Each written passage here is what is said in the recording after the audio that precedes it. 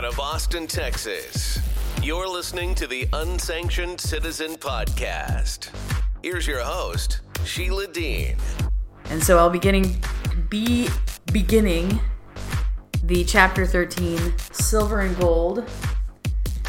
This is Wilful Blindness, as written by Sam Cooper. Just need to log in here on my device. KCLS library kicked me out. I said, you can't have this book anymore. I had to buy it from Barnes & Noble. Which is proper, because that's what I had to do. Okay, so Silver and Gold. Jen apparently is the biggest client for the law firm, Alderson told me. And in Victoria, sitting in the coffee shop, we talked about something else that blew my mind. Some investigators in GPEB had lost faith in the integrity of the BC government, or possibly a mole in the RCMP. They believed a raid on Jin's underground casino in Richmond had been compromised. Okay, before I continue, I just wanted to let you guys know that there will be an opportunity to speak after the reading. It is enabled. So, for a moment, it looked like Vancouver's Sun editor-in-chief, Harold Monroe, was going to blow a gasket. I was seated across from Monroe and feature story editor Hardip Johal in the Sun's editorial boardroom. It was September 15th, 2017. I had just rambled through a laundry list of evidence, which must have sounded incredible, to say the least. A vast story had come together very quickly, threads that I had been following for years, and I was struggling to explain it all. In early 2017, I had been guided towards BC Gaming Enforcement Branch intelligence documents on a casino money laundering network involving the mainland China real estate developers I had been digging into. And a BC government source had sent this email. Lap Sang Peter Pang is connected to Big Circle Boys. You may also want to look at a guy by the name of Paul King Jin, and also Kwok Tam. Big crime figures in Richmond, suspects in illegal gaming, extortion, loan sharking, drug trafficking, and underground banking. Also acquiring real estate. I had made a number of Freedom of Information requests based on these tips, and I was expecting to receive a massive cache of GPEB documents within days. But after meeting with Ross Alderson on September 12th, I already had a tremendous amount of evidence. Sitting in a coffee shop near Hotel Fairmont with a view of Victoria's Inner Harbor, Alderson and I had talked about the RCMP's investigation to Paul Jin. We talked about how Alderson's team had made property ownership maps in Richmond and Vancouver. They found pockets of extreme wealth where the Big Circle Boys in mainland China's VIP owned lots of land. Mansions sprawled across Richmond farmland were running illegal casinos according to Alderson's intelligence. The illegal casinos and BC Lottery casino loan sharks were directly connected. Alderson told me that many millions in high-value casino chips had gone missing from River Rock Casino. This was essentially BC government currency that flowed between Richmond illegal casinos and government casinos. It was a store of value for organized crime underground banks in Vancouver and China. And it was much easier to carry a purse with 40 chips worth $5,000 apiece than a hockey bag with $200,000 worth of 20s wrapped in elastic bands. We discussed how Alderson perceived political connections between mainland China high rollers and officials in China. I also knew that some police believed transnational organized crime had corrupted portions of BC's establishment. Alderson told me there was an RCMP intelligence theory that Paul Jin had links to Chinese Communist Party. And he said he found the theory hard to believe at first, but gained credibility in 2017 after Richmond real estate lawyer Hong Guo directed a police investigation in Zhuhai that led to arrest of Guo's employees Qian Pan and Zixin Li. Jin apparently is the biggest client for the law firm, Alderson told me. And in Victoria, sitting in the coffee shop, we talked about something else that blew my mind. Some investigators in GPEB had lost faith in the integrity of the BC government, or possibly a mole in the RCMP. They believed a raid on Jin's underground casino in Richmond had been compromised. The information we were discussing pointed to a scandal worth of a public inquiry. So when I returned to Vancouver, Alderson arranged to transfer classified documents. These were official government records about investigations into Paul Jin and the Chinese VIPs. The numbers were massive. The operation was worldwide. It was the story of a lifetime. Harold Monroe had been an investigative reporter before rising to the top editorial position for Vancouver Sun. In my opinion, Monroe loved big, hard-hitting stories. And the bigger the story, the harder his vetting questions. He would come at you like a lawyer, looking for weaknesses. So in this story meeting on September 15th, I was trying to boil down incredibly complex information. And Monroe seemed to be losing patience. I can imagine what was going through his mind. How the hell can we prove this? After some cross-examination, we were at an impasse. I took a deep breath, pulled a sheet of paper from my binder, and shoved it across the table to Monroe. It was a Section 86 report. The legal form must be filled out to GPEB when Lottery Corp staff learn of potential crimes. This was Alderson's unredacted July 2015 brief on the Paul Jin Silver investigation. Monroe started to read the document with a frown, and I sat waiting. The report was just a few paragraphs, but each sentence was weighty. Within about 30 seconds, Monroe's mood had brightened considerably. And when he finished reading, he was smiling. We talked about Alderson's documents and how they would be buttressed by the GPEB records due to arrive any day. Monroe told me to drop all my other stories and focus on the BC casino files. No one outside the story meeting knew of the explosive records I had. At the time, we didn't know BC's government was battling internally over my GPEB disclosure case. The conflict revolved around an audit of River Rock Casino commissioned by GPEB and completed by the forensic accounting firm MNP. This was a high-level report on the problems that allowed suspicious cash to flood BC casinos. Really, it was an accountant's overview of the RCMP Gin investigations. For months, I had been negotiating to obtain this report and thousands of related GPEB records. But for some reason, BC Attorney General David Eby had decided to release the MNP audit to all media outlets ahead of my legal disclosure request. And BC Lottery Corp executives panicked. An email chain I later obtained through Freedom of Information showed their efforts to modify the MNP audit. On September 20th at 5:59 p.m., Lottery Corp Board Chair Bud Smith, a former BC Attorney General, emailed Lottery Corp CEO Jim Lightbody and Chief of Compliance Robert Croker. Colleagues, I just took a call from the minister's office. Apparently, the FOI process is about to release the MNP on money laundering, Smith wrote. The minister wants to release it himself and phoned to give a heads up. I said, send what is going to be released, and if it's what I think it is, there's an Ernst & Young report, and I believe a FinTrack report that was done around the same time and likely modified some of the MNP conclusions.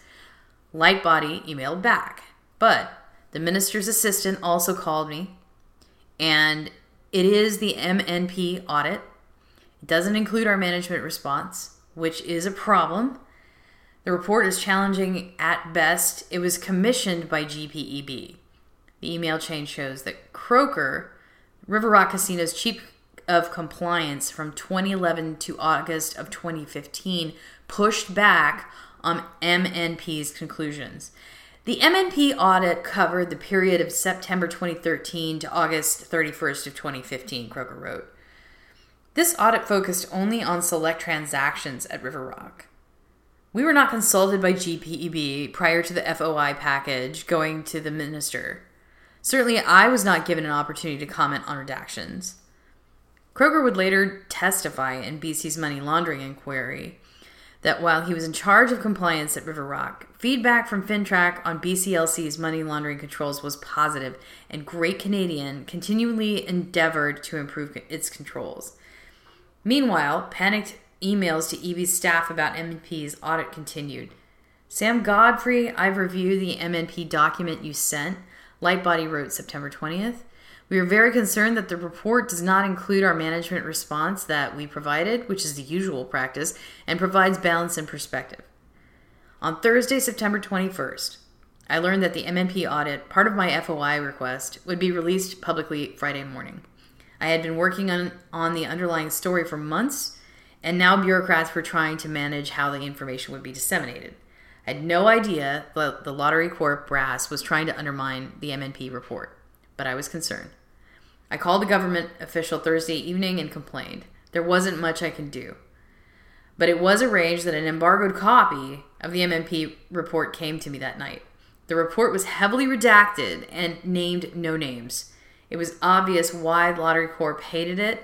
GPEB had commissioned the MNP audit because an investigation identified approximately $13.5 million in $20 bills being accepted in River Rock in July of 2015. And MNP's audit tied the funds to the Richmond casino loan sharks and high roller Asian VIP clients. The report said River Rock's staff had fostered a culture accepting of large bulk cash transactions. And because the VIPs were from China, it was difficult for the staff to judge the legitimacy of their wealth. Chinese nationals comprise the majority of the identified high-risk demographic at River Rock, the audit said. Interviews have confirmed that VIPs are indeed wealthy, non-residents, or business persons with interest in Vancouver and China, coming to Vancouver to gamble. The use of possible underground banking operations using large volumes of unsourced cash have become increasingly common and accepted as a convenience feature for VIP players who may not be able to send funds to Canada. And it was all about BC's government turning a blind eye to suspicious money. Accepting large volumes of cash has been a growing problem in the province for a number of years, a report said. BCLC is accountable to the province for revenue. Service providers are focusing on revenue. I broke the MNP audit story Friday morning. But my real work started on Saturday morning. I had documents that named names. I had ultra-confidential FinTrack records. I could connect the Big Circle Boys casino loan sharks and Chinese whales to major real estate lending networks. I could pull back the curtain on a scam that had been covered up for decades. I could tell the story of largest RCMP money laundering investigation in Canadian history, and we had a week to pull it together. The Vancouver Sun front page exclusive ran on Saturday, September 30th, and I started the story like this. On October 15th, 2015, a Mountie burst through the front door of an office in Richmond, carrying a battering ram and with a rifle slung on his back. The door swung shut behind him, locking him inside. He was in the lobby of Silver International Investment, a high-end money transfer business surrounded by bulletproof glass. Behind a second glass door, a woman rushed to make a call while hiding several cell phones. Under her desk was a safe stuffed with bundles of cash. The Mountie, a large man, counted seconds anxiously, wondering if the woman would unlock the interior door.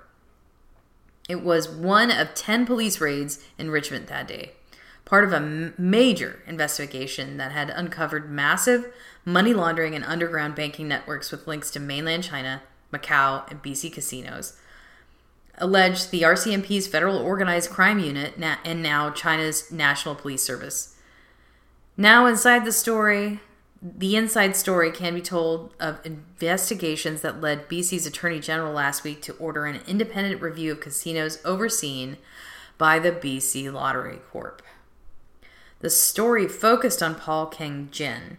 I have never been able to interview him after repeated attempts to reach him through lawyers, but Jin had left a massive trail of incriminating records. Through dozens of interviews with people in business and law enforcement, and after obtaining and studying many thousands of government, legal, and corporate records dating from the early 1990s to 2020, this is what I learned about Paul King Jin's background and function in a global criminal network that extends all the way to Beijing. ... Shibao Jia came from a poor family in the eastern province of Shandong. It was a hard life. But boxing saved him. It made him resilient and tough. The gym gave him somewhere to be. And when he had no money, he told people the coach let him sleep on the floor. He was a prospect for the Chinese Olympic team in the 1980s. He didn't quite make the cut, but he did learn a lot. He told people that if China had put any money into pro boxing, he might have stayed there. But instead, he came to Canada. He was in his late 20s when he arrived in the early 1990s. He gave himself an English name, Paul King Jin. Colleagues say he spent some time in Montreal before saving enough money to start the Water Cube, a Richmond massage parlor. His co-director at the Water Cube was a triad heavyweight from Guangdong named Lapsang Peter Pang. Peter Pang had big interest in illegal casino networks in Richmond and Markham, according to RCMP and GPEB intelligence. His name had come up in a number of 1990s heroin and weapons trafficking investigations in Vancouver. According to confidential informants, Peter Pang was right up there with the likes of Kwok Chung Tam and Chi Lop Si and Big Circle Boy's hierarchy. He was obviously superior to Paul Jin. An intelligence source told me Pang once roughed Jin up and told him to get his act together when something went sideways in the Richmond illegal casinos. Jin and his family members, including his wife, mother, father, and niece, constantly shuffled Richmond director addresses for Jin's various businesses, including the Water Cube and the Warrior Fighting Dream, his mixed martial arts gym. But other directors listed addresses in Beijing, Qingdao, Guangzhou, and Harbin. And after about 10 years in Canada, Paul Jin was near the top of Richmond's underworld hierarchy. But there were men high above operators like Paul Jin and Peter Pang, according to my RCMP documents and intelligence sources.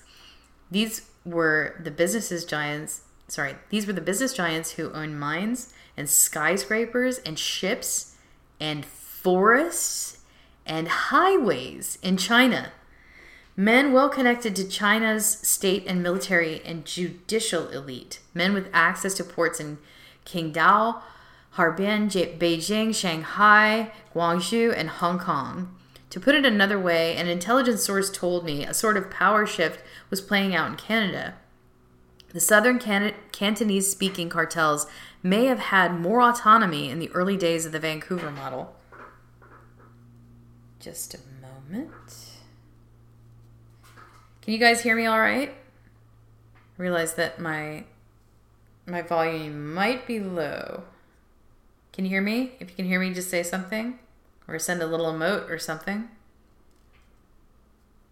Okay, let's go up. Can you hear me now? How's that? Is that better? Thanks. Okay, great. So, to put it another way, an intelligence source told me a power shift was playing out in Canada. The southern Cantonese-speaking cartels may have had more autonomy in the early days of the Vancouver model, but after 2008, the state-sponsored heavyweights of northern China appeared to gain influence over their networks in Vancouver and Toronto. So, there were Chinese state actors that Jin served. They were his patrons and bosses. Business relationships in Canada were formed in playgrounds of vice, Chinese community, and RCMP intelligence sources that explained this to me. It was powerful guanxi. You want to come to my spa in Richmond and play with some girls? No problem. Want to play baccarat in government casinos? Even better, lay bets in our own private VIP lounges and cash out winnings at Redmond currency exchange shops? How about a guided safari to kill some black bears? We have special relations with some Canadian officials, so don't worry. It's all taken care of. We can even ship polar bear mounts and hunting guns back to you in China. You'd like to develop some Vancouver real estate? Easy. Mingle with elite Canadian politicians in our China-Canada Friendship Association fundraisers. Done. So for Jin, this was beyond social networking. He was so connected, it would be more appropriate to use the terminology of computer networking. Jin could be called a super node. He was the intersection, a crucial facilitator for many people in markets. According to my documents, a Mandarin speaker in Richmond who knew Paul Jin and saw him in action Jin had found his true calling in life, a broker of vice for powerful men, and a facilitator for their Chinese state activity in Canada. And because of this, Shi Baojia became someone in China. He rose from sleeping on gym floors to demanding the best seats in China's most expensive restaurants. And he acquired assets, a factory, bank accounts, homes, a mine in Mongolia that provide his Guanxi with powerful cadres. So when the RCMP finally questioned Jin about his casino exploits in Richmond, he bragged about his ties to high-level officials. In China, I'm too important, right? The police officer is high level, very high. The prime minister is high enough. My classmates are very high level in China.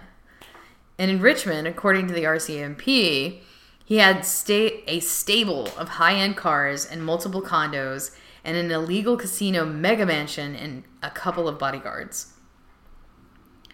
This lottery corp even had a file called Project Sienna, named after the fleet of vans he allegedly used to move cash and $13 million worth of Mystic River Rock casino chips between legal and illegal casinos. The RCMP had known long before Shi Baojia arrived in Canada about heroin shipping routes and heavyweights like Kwok Chung Tam in Vancouver. In the 1990s, the North American police knew underground banks and vast pools of heroin wealth were massive business. But for Jin's generation of Big Circle boys to reach the next level, BC lottery casinos needed the necessary infrastructure. It was a simple equation. If betting limits for Baccarat in Vancouver and Richmond could compete with Macau, BC government casinos would become attractive to the transnational whales. And so limits were raised exponentially in British Columbia from the late 1990s to 2014. Baccarat bets starting at $25 per hand before 2000, despite many money laundering warnings, peaked at a devastating $100,000 per hand in 2014. Of course, suspicious cash transactions rose exponentially too. And Lottery Corp CEO Michael Graydon loomed over his executives like a taskmaster, his terse emails stinging like a whip. He ordered his executives to meet revenue and cost targets, or their bonuses would vanish. Was there a financial motive for executives to turn a blind eye to hockey bags stuffed with suspected drug cash? Well, around 2007, GPEB started to notice the Northern China whales coming in. Ripples throughout the industry, indications that something big was moving under the surface. Suspicious cash transactions were skyrocketing year to year, but it took a decade before RCMP investigators fully understood the machine behind it. Silver International was hiding in plain sight. It was a terribly brazen operation. It was right in your face, down the hall from Richmond law offices. And that's why RCMP was able to document such a steady traffic between the Cash Bank and downtown Richmond and River Rock Casino. All they had to do was follow Paul Jin's fleet of Sienna vans in an incredible beehive of daily activity. From Silver to Jin's underground casinos to Hongguo's law offices to various Chinese restaurants across Richmond, Jin and his bodyguards were always on the move, and sometimes with Jin's child tagging along. In late 2017, 2 years after RCMP tactical units raided Silver, in a Vancouver conference room in INSP Inspector Bruce Ward, briefed a private audience. The crowd included U.S. Secret Service agents, financial professionals, and Canadian police. This was information important to the Five Eyes intelligence allies, especially Australia, the U.S., and Canada. I obtained a secret audio recording of Ward's presentation. This was the crucial record that took me inside the RCMP's e-pirate investigation and helped me understand all of the leaked paper records in my cache. Silver is an illegal money laundering service for criminals, Ward said, and how they were facilitating the purchase and importation of the drugs by moving the money around the world for drug dealers. Ward explained to his audience that first, to understand Silver's networks, the RCMP had to understand Asian organized crime in Canada and its connections to China. This is not an organized structure with command and control, Ward said. It's more about business relationships because it operates very much parallel to the normal business community. Through surveillance and confidential informants, RCMP intelligence had learned that narcos, loan sharks, illegal casino operators, and BC Lottery casino money launderers, lawyers, realtors, mortgage brokers, immigration fraudsters, and corrupt politicians all networked for mutually beneficial transactions. So you as a member of that community become trusted because say you conducted a deal 2 years ago for some people, and it worked out, Ward said. So any given gangster, if you want to call them that, businessman, he'll have many schemes and thus many networks. And I learned of these networks and honed my techniques for following the actors. Pictures can be very important advertising of Guanxi between gangsters, politicians, and professionals. And these network actors love to post pictures of themselves raising glasses of red wine at galas attended by Chinese consulate officials and Canadian politicians.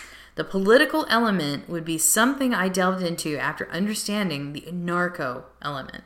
And the narco network had an ever-present problem in Vancouver to what to do with massive amounts of warehoused drug cash. So this networking is what facilitated the business for Silver International, Ward said, because they were able to start a profession of money laundering for their friends in drug dealing who needed the service of converting cash into bankable instruments. But Silver first had to collect the cash. A number of businesses clustered into a few downtown Richmond blocks were seen by the RCMP intelligence as the geographical supernode of drug trafficking circuits in North America. And Silver was in the middle of this heat map, a 10-minute drive from River Rock Casino. When the RCMP discovered Silver's location in April 2015, undercover teams identified at least 40 different organizations entering a Richmond office tower and ascending to Silver's third-floor office with suitcases laden with cash. Most of the organizations were dealing heroin, cocaine, methamphetamines, Ward said. Silver was collecting drug sale deliveries in deposits totaling about $1.5 million per day. The RCMP considered itself lucky that BC's fentanyl crisis was not yet full-blown when they discovered the underground bank and seized over $9 million in cash. We broke our money counters. In the process, Ward said, it was fortunate that we seized this money before the fentanyl crisis because that is dangerous dust that comes off of the money. Silver was not Fort Knox. It would have looked no different from a fancy dentist office with its see-through glass walls and leather couches. But few people would have known those walls were made of bulletproof glass, and in the back regions of the office, suitcases of cash were strewn across the floor. The paper money piling up daily in Silver would have reached the ceiling within a few weeks unless the staff found a way to move it quickly. And that is where the genius of Silver came into play. In mainland China, each citizen is barred from exporting more than $50,000 per year. There is an incredible pent-up supply in China's banking system seeking to break that financial wall. And Paul King-jin, Silver International, and some Chinese industrialists had a solution and a business model called Macau. ... The glittering city on the western shore of the Pearl River Delta is called the Las Vegas of China for obvious reasons.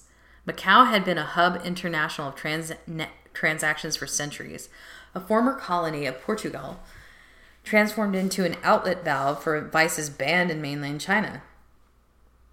It is a special administrative region for the Chinese Communist Party, where casinos are legalized, the majority of GDP is derived from casinos, and the opulent gambling palaces have eclipsed Las Vegas in profitability, producing from 30 to 40 billion US dollars each year in revenue, at least 3 times more than the casinos in Nevada.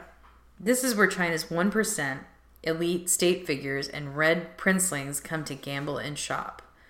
In China, it is widely reported that corrupt officials have colluded with Hong Kong and Macau triads to transfer state funds in and out of Macau through underground gambling junkets. And the scandals have reached all the way into China's Politburo.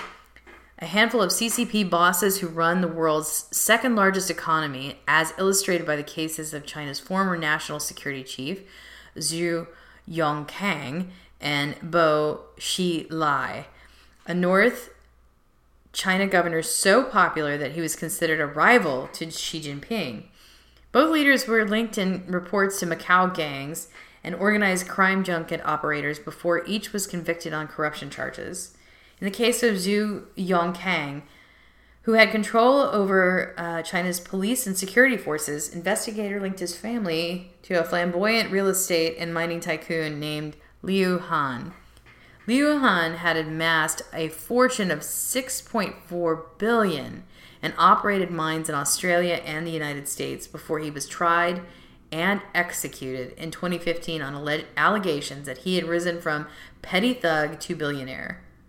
His mistake had been his brashness and violence. With his fleet of luxury vehicles, mink coat, and the facade of an industrialist was easy to see through. And before his death, the public learned he ran a cartel operating illegal casinos in China and laundering money through legal casinos in Macau, as well as trafficking weapons and providing contract killing services. Zhu Yongkang, Liu Han, and Bo Xilai were all taken down in sweeping corruption probes launched by China's President Xi Jinping. And in 2015, Macau's GDP fell by 26% as fear of Xi's corruption probes expanded. But even Xi's family had been linked to the vices of corruption, offshore wealth, and foreign casinos. A joint investigation in 2019 by Australian media revealed that Xi's cousin, an official named Ming Chai, was identified as a VIP gambler in Australian casinos with links to a prominent organized crime junket boss. And these junkets were connected to Chinese foreign influence and espionage networks. So this is the demographic of VIP gamblers that have helped build Macau's wealth for decades by skimming funds from China's underclasses and making alliances with narcos and loan sharks and spies abroad. ... The Silver Network Macau-style money laundering investigations finally gained focus with BC Lottery Corp's surveillance of Paul Jin at River Rock Casino in 2014. Confidential records that I obtained from FinTrack show that Paul Jin was banned by BC Lottery Corp casinos in 2012 for suspicious transactions and suspected organized crime loan sharking. One of his associates, according to the Lottery Corp record, was called Suspect 1 in an RCMP organized crime target list that called Jin Suspect 22. Suspect 1 listed his occupation as shipbuilder. Suspect 2 claimed to be a Chinese restaurant tycoon. And Suspect 3 was a crowdfunding developer from northern China whom I had been following for a few years. Anyway, the 2012 Lottery Corp ban on Jin was meaningless. Attached to this email is a collection of the top 10 money facilitators that work out for the lower mainland Chinese casinos, with the majority devoted to Red Rock patrons. A confidential 2014 Lottery Corp record said, of course, Paul Jin is the number one target and is currently banned, but is extremely active and has numerous people working for him. Paul Jin's Lottery Corp investigation file says he had tight connections with the VIP baccarat players. He also frequented Grand Villa Casino in Burnaby and Starlight Casino in the New Westminster, the records say. One record produced by Alderson alleged that several phone calls had been made to Paul Jin originating from the Grand Villa Casino in June of 2015. Records also showed that GPEB investigated the casino's VIP staff for meeting with Jin and discussing an investment in the Starlight's VIP room. Jin was fronting for an unidentified real estate tycoon in China. A lawyer for the casino claimed that the meeting was really about a real estate developer near the New Westminster Casino.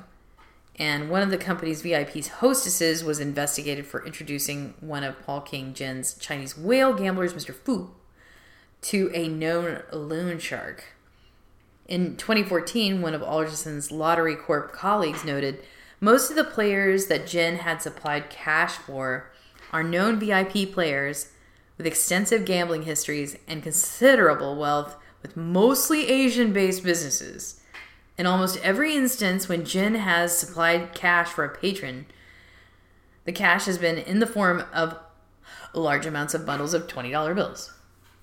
And it would take some time before Calvin Krusty's federal organized crime unit linked River Rock Casino and Silver's Cash House in downtown Richmond. The break came on April 29th of 2015. We've done about 4 more days of surveillance on our friend, all-day shifts, and we made some interesting observations, a police detective emailed to a Lottery Corp casino investigator. I was wondering if you have any new sightings from the last week. Within weeks, the RCMP would connect the dots. Paul Jin's crew was making cash deliveries to the Chinese VIPs at River Rock Casino. The cash was coming from Silver International. Drug trafficking organizations were driving in from across Western Canada to Richmond every day with suitcases of cash. In one case, drug dealers from Alberta were nailed with $1 million cash stuffed into 2 suitcases. But where were the casino VIPs coming from? And how was Paul Jin connecting with them? That would become apparent as the RCMP investigation extended outside Canada. You only had to track Paul Jin's flights out of Vancouver to find the answer.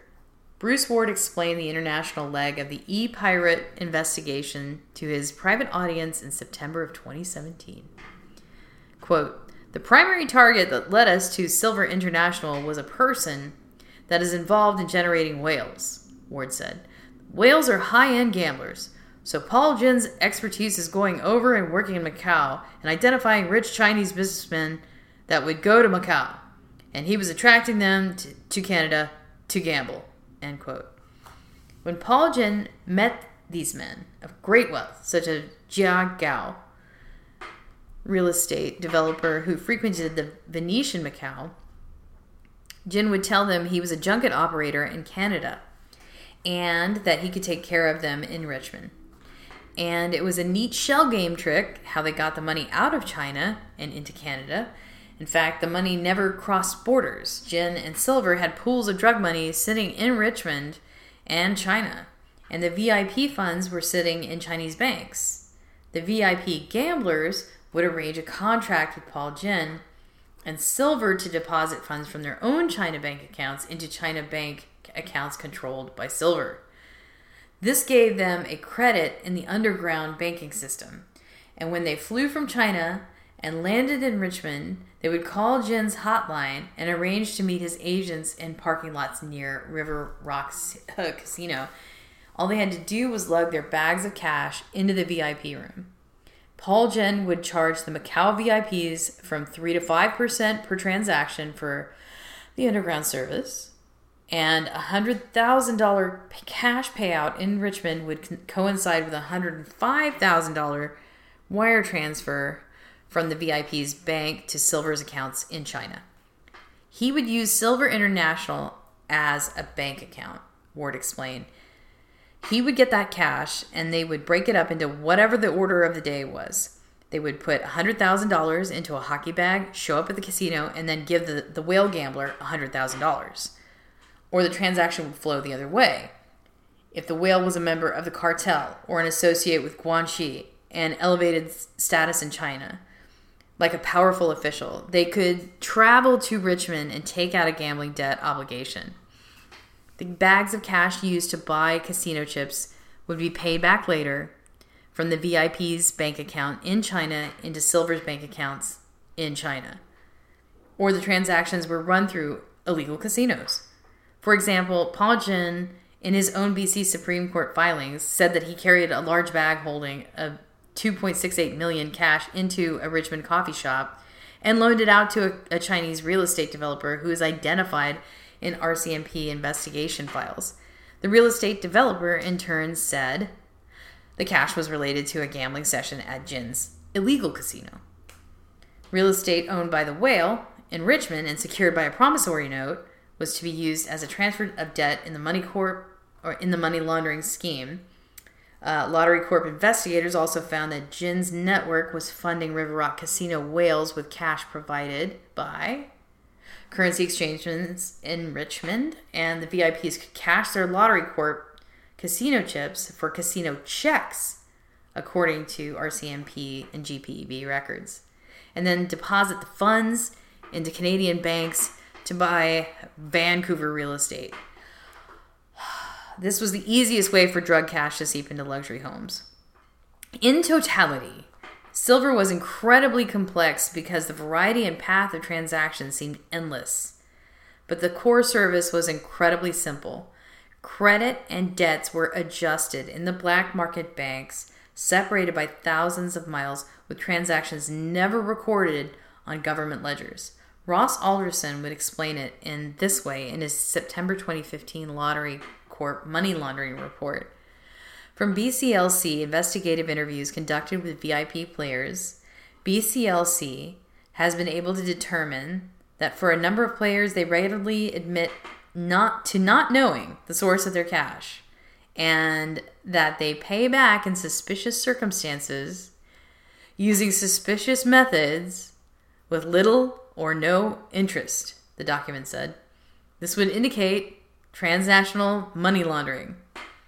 So these VIPs admitted, at least, that they didn't know where Jin's cash came from. But they were not stupid. They knew how the game worked in Macau. Were they narcos themselves?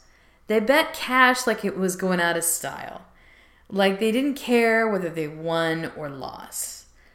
Or like the real point was to keep the cash flowing in and out of the casino. Like, even when they lost on paper, it was just a win. Or just overhit. A cost of doing business. Ward's audience started to laugh when he profiled one notable Chinese industrialist. We interviewed one, our primary gambler, over a 2-year period. He gambled and lost $57 million, Ward said. He's living in Canada, but he owns a series of mining conglomerates in China. So his concern about the $57 million is that he didn't tell his wife. Not because she was going to get mad at him, but she would go out and spend $57 million herself just to pay him back. This comment was entertaining, but I don't think RCMP got a straight answer from the miner. I had found that a coal miner known as the biggest whale in Lottery Corp records was involved in the Jin Group in a complex cash and real estate lending through Las Vegas, Vancouver, and China. In other words, Vancouver model underground banking. What kind of businessman would bet like this? According to GPEB, there were 60 to 80 whales of this magnitude in BC. At any time, men who bet from $100,000 to $1 million per session. The names would change from month to month. Usually a businessman would gamble for a few months, return to China, and then come back again. The staff at River Rock was allowing this, and BC Lottery Corp wasn't doing anything, GPEB sources said. I believe it was almost being encouraged. They were flying people in, they were helping people in comping rooms. We said to FinTrack, "What are you doing?" And then the RCMP came to similar conclusions. If you were able to provide the simplest of excuses or explanations as to where the cash came from, they were happy, Ward said in 2017. Matter of fact, if they were happy, they would not even fill out a FinTrack report. My example is the BC Lottery Corp had identified in the year leading up to our e-pirate file about $180 million in cash that had came into the River Rock Casino. So that is bags of cash. We've talked to the businessmen. It's not cultural. There's no reason in Canada to carry more than you and I carry in cash.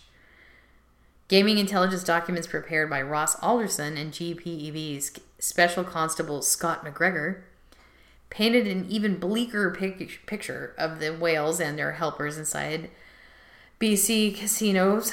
There are likely people in the regulated BC gaming industry that are involved in facilitating proceeds of crime for players. Alderson wrote in a document prepared for Lottery Corp management in 2015. A criminal investigation could uncover a criminal element directly linked to BC casinos. There should be a concern that BC Lottery Corp and service provider management will be accused of willful blindness. 2 years after that assessment, McGregor prepared an 11-page intelligence report for GPEB after a River Rock Casino VIP host was investigated for a suspected money laundering transaction. There was a large third-party buy-in in late 2017 where a brand new patron walked in with $200,000 in $100 bills and waited to receive chips.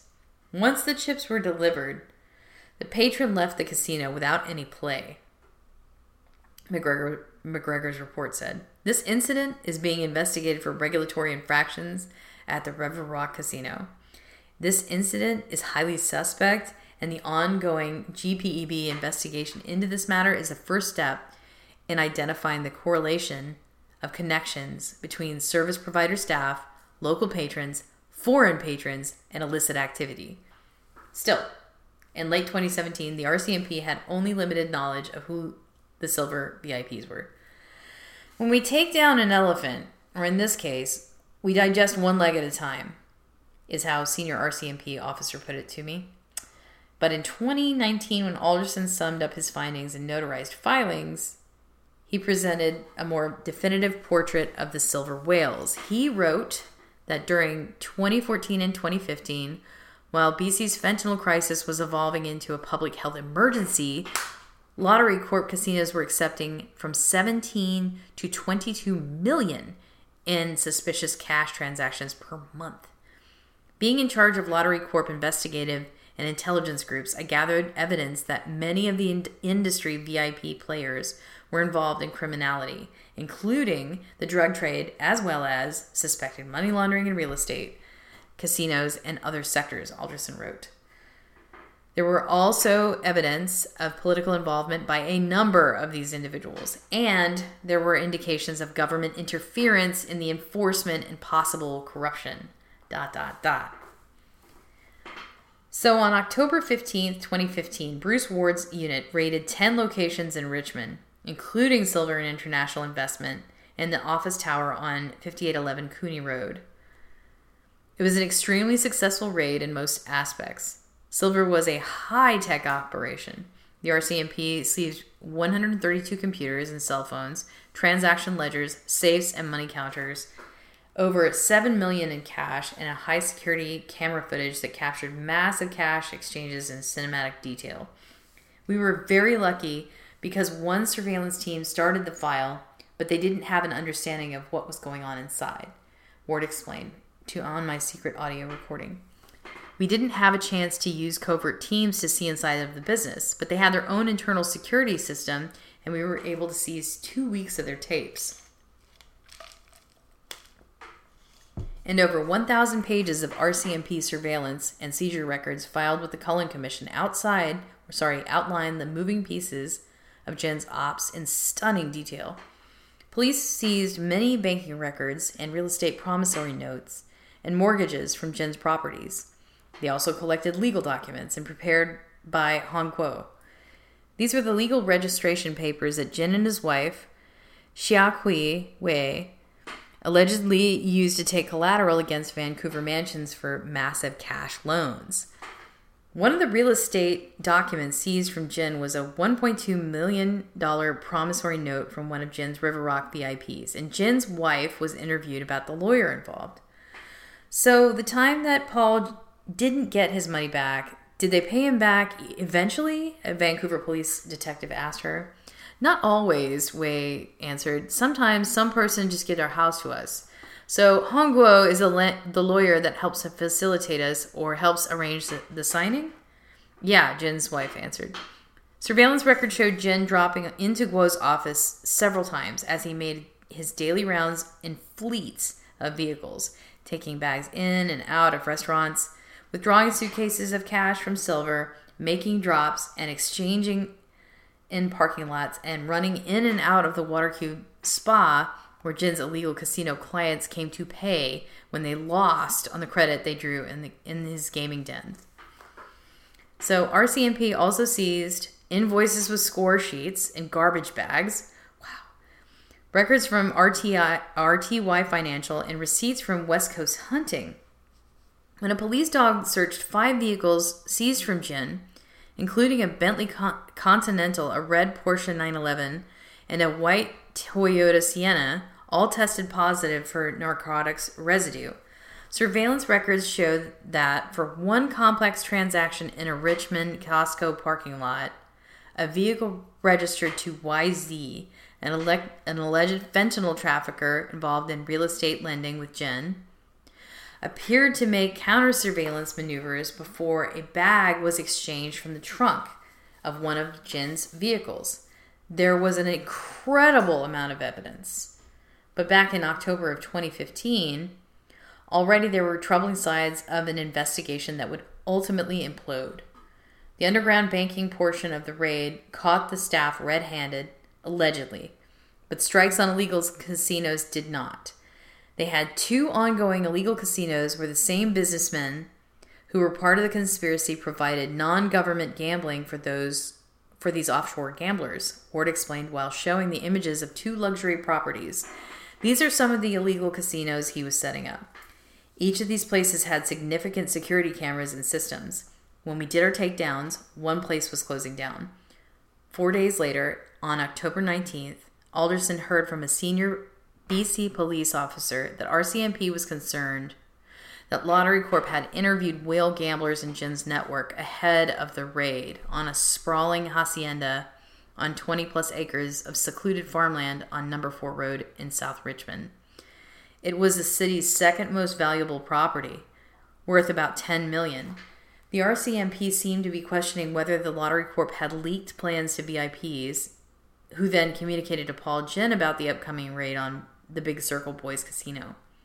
The underground casino on No. 4 Road, complete with tennis courts, swimming pool, and 6 full bathrooms, had 29 surveillance cameras, and it was hastily abandoned. Discussed sensitivity and sharing information as operation was compromised.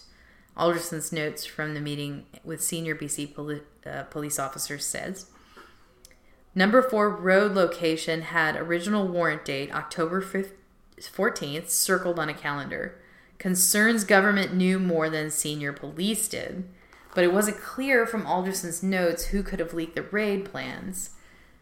Talked about how any info government was through RCMP except for the list of players and locations of gaming houses were given to GPEB, Alderson's notes say. We were aware of briefing notes written to Minister, agreed that interviewing players highlighted Jin's involvement. However, locations of gaming houses were all provided to GPB, agreed that a lot of people had inside knowledge of this operation, but reiterated no one, to my knowledge, knew of any dates of the operation.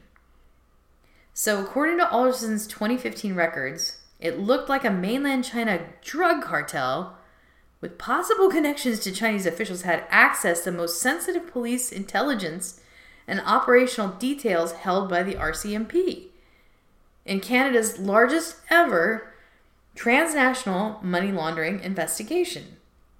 And as far as Alderson knows, there is still no indication of who was responsible.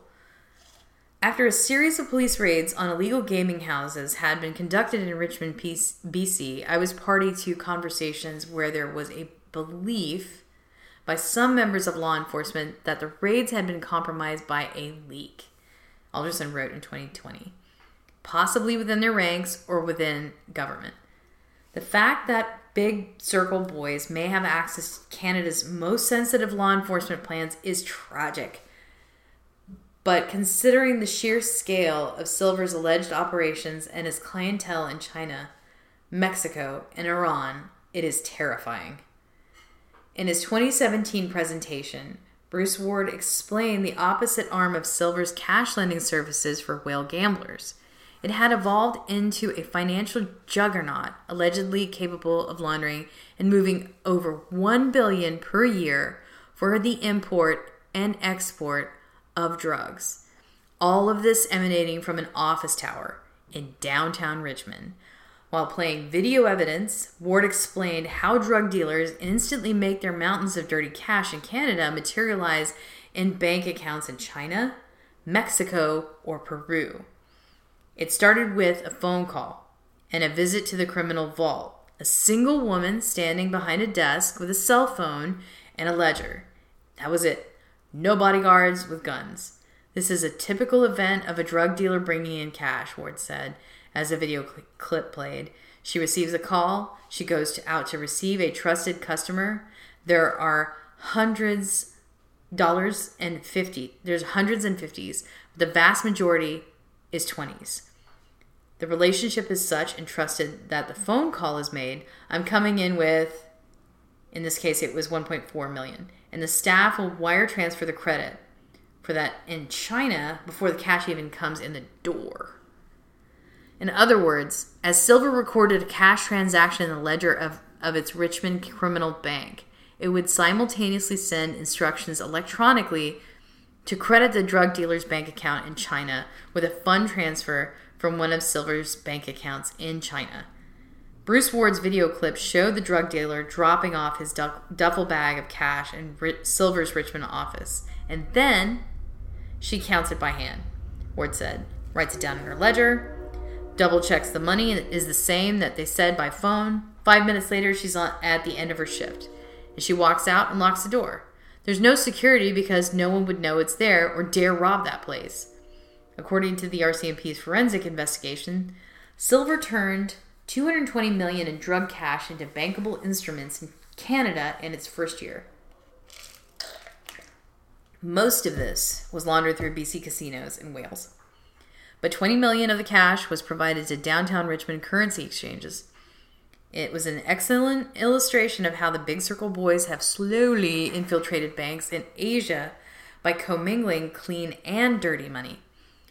This definitely causes concern, and it is a bigger issue in the future because this is a legal business of transferring money on behalf of you and everyone else between countries, Ward said on my audio recording. How they do that is they have a safe with cash under the till. Your grandma wires you $30,000 for your birthday. You go into that business and they can send you $30,000 to your bank electronically. Or they will give you cash and give the customer a premium, so you get $31,000 cash. So where do they legally get their cash? From the banks. But where do they illegally get their cash? From organized crime. How do you tell the difference? So Silver had mastered laundering illegal casino extortion, prostitution, and drug cash through BC casinos and real estate, using the whales that wanted to invest their Chinese wealth in Canada. But Silver's move into narco supply chain logistics, also connected to China's biggest whales, appears to have been its highest growth business. When RCMP took the Richmond Underground Bank down, it had already set over 600 bank accounts in China, and the accounts were multiplying exponentially. What Silver started to move into is facilitating the purchase and importation of the drugs, Ward said, pointing to transaction records. So this is a typical request, a direction from Silver International to move money from their own account to a drug dealer's account, and we saw evidence of over 600 accounts in China that were controlled or fed by Silver International. So they would do that on your behalf. They would open up an account in China. You give them $100,000 in cash in Richmond, and then they wire transfer you $95,000 to your account in China. Talk about a disruptive innovator. In Vancouver, drug dealers with fentanyl precursors suppliers in Wuhan or Guangzhou would have Silver wire transfer funds to cartel accounts in China. These funds would result in more fentanyl arriving in Vancouver. Drugs would be sold, cash collected, funds wired to China, and the cycle repeated. And if these dealers had cocaine suppliers in Mexico or Peru, they could have Canadian banks wire transfer funds to drug dealer accounts in Latin America. This way, the trafficker selling in Canada could buy drugs in Latin America or China without assuming the risk of packing cash into a suitcase and boarding a plane. Fake trade invoices from Chinese manufacturers covered the wire transfers. It was a Chinese organized crime variation of what the FBI and the DEA call the black market peso exchange. This is also known as the trade-based money laundering, in which drug shipments are made to look like legitimate products or commingled with legitimate products. To the bank, it looks like a North America-based importer-exporter is building something like t-shirts or coffee beans or electronics when they're really buying cocaine and fentanyl. So if you work for banks, you are facilitating money laundering, Ward told his audience while pointing at silver wire record. So they are sophisticated enough that they will hide behind this false invoices. And I'm paying an invoice to somebody from China who supposedly sold me something. And I'm paying for it, in this case, to Peru. And then the supplier will release for transport the narcotics. This all meant that Vancouver had become a global tool for buying, selling, and shipping cocaine, heroin, methamphetamines, and fentanyl, and rinsing the proceeds in local and international real estate. And it wasn't just the big circle boys and Chinese whales using BC to operate.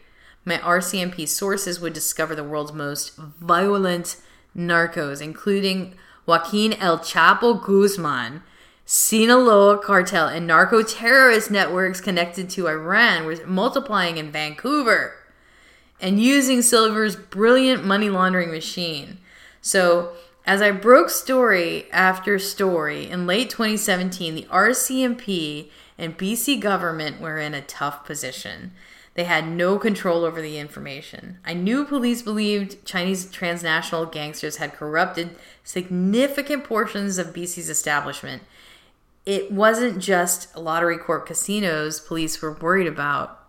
The RCMP wanted to hold a press conference to inform Canadian citizens what they learned in ePirate. But when senior police officials briefed NDP government officials on the plan, the press event was canceled. And that, my friends, is the end of that chapter. Woo! What a world. I just wanted to remind everybody you can tune in at 7:20 p.m. Monday through Friday, typically, here at Callin.com to the Unsanctioned Citizen podcast. That's where we are reading the Sanction Your Mind Summer 2022 series, which we are reading, the Wilful Blindness tome. Very interesting stuff, especially that piece about El Chapo Guzman. Very, very revelatory, pertaining to the laundry of the cash monies in the Pacific Northwest. I would urge you to be persuaded to call your congressman and ask them to do something about that with their DEA money that they're extorting from you for taxes for the war on all kinds of stuff, but particularly drug money. Did you know that the Treasury can put a sanction on drug cartels? Oh yeah.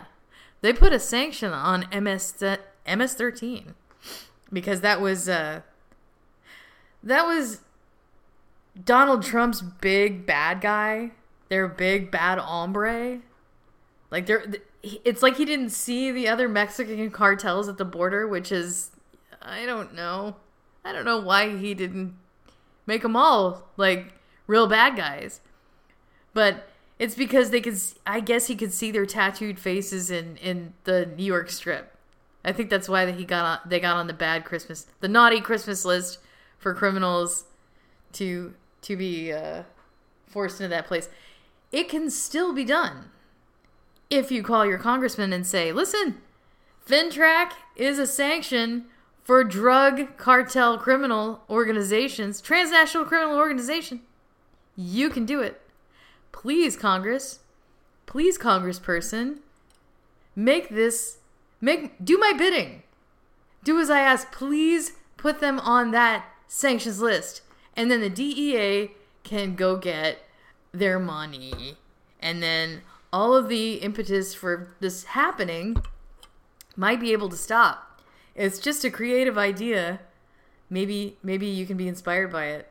I don't know. It's my form of activism because I don't think this really should be tolerated. And it just so happens that the revelation during this podcast which is not a BS podcast, by the way. We're discussing significant things that are impacting our country because over 100,000 people died in America due to fentanyl poisoning. This is no joke. So if you take their money, why else would you sell fentanyl if there wasn't any money involved? You know, and I guess that would be a question between the drug enforcement cadre and maybe the cartels. I know I'm not that person. They're not going to call me to like organize a raid at 3 a.m. They're not going to do that. They're not going to call your congressman to do the same thing. But your congressman can call the DEA and file a criminal complaint on your behalf and say, would you please investigate this matter that happens to be happening in Canada, but also happening in San Francisco, and also happening in Las Vegas, and also happening in Seattle, Portland, San Francisco. So, I mean, I think that those are all plausible outcomes in terms of things that you could reach for things to do. So, I don't typically editorialize at the end of these, but typically I would say, yeah, let's take calls, but the readings haven't been like real great for calls. People just want to call in and listen. So, I think we're going to stick with that plan. So, I'm going to get off the talk hunch here and invite you to come and return at 7:20 p.m. for another reading, chapter 14 tonight at 7:20 p.m. So that would be Tuesday. Today is Tuesday. So that's the date of this section of this recording. This prior recording took place on Friday. So this is like an addendum editorial piece that I'm just dropping in at the end. Okay. All right. Do well and be well. And we will be looking out for you on callin.com. Thanks for listening. Before you go, hit the subscribe button. Remember that callers are welcome. Subscribers can access Unsanctioned Citizen podcast archives at Substack, Podomatic, iHeartRadio podcasts, and Call-In. Please stay in touch. We want to hear from you. Visit SheilaMDean.com.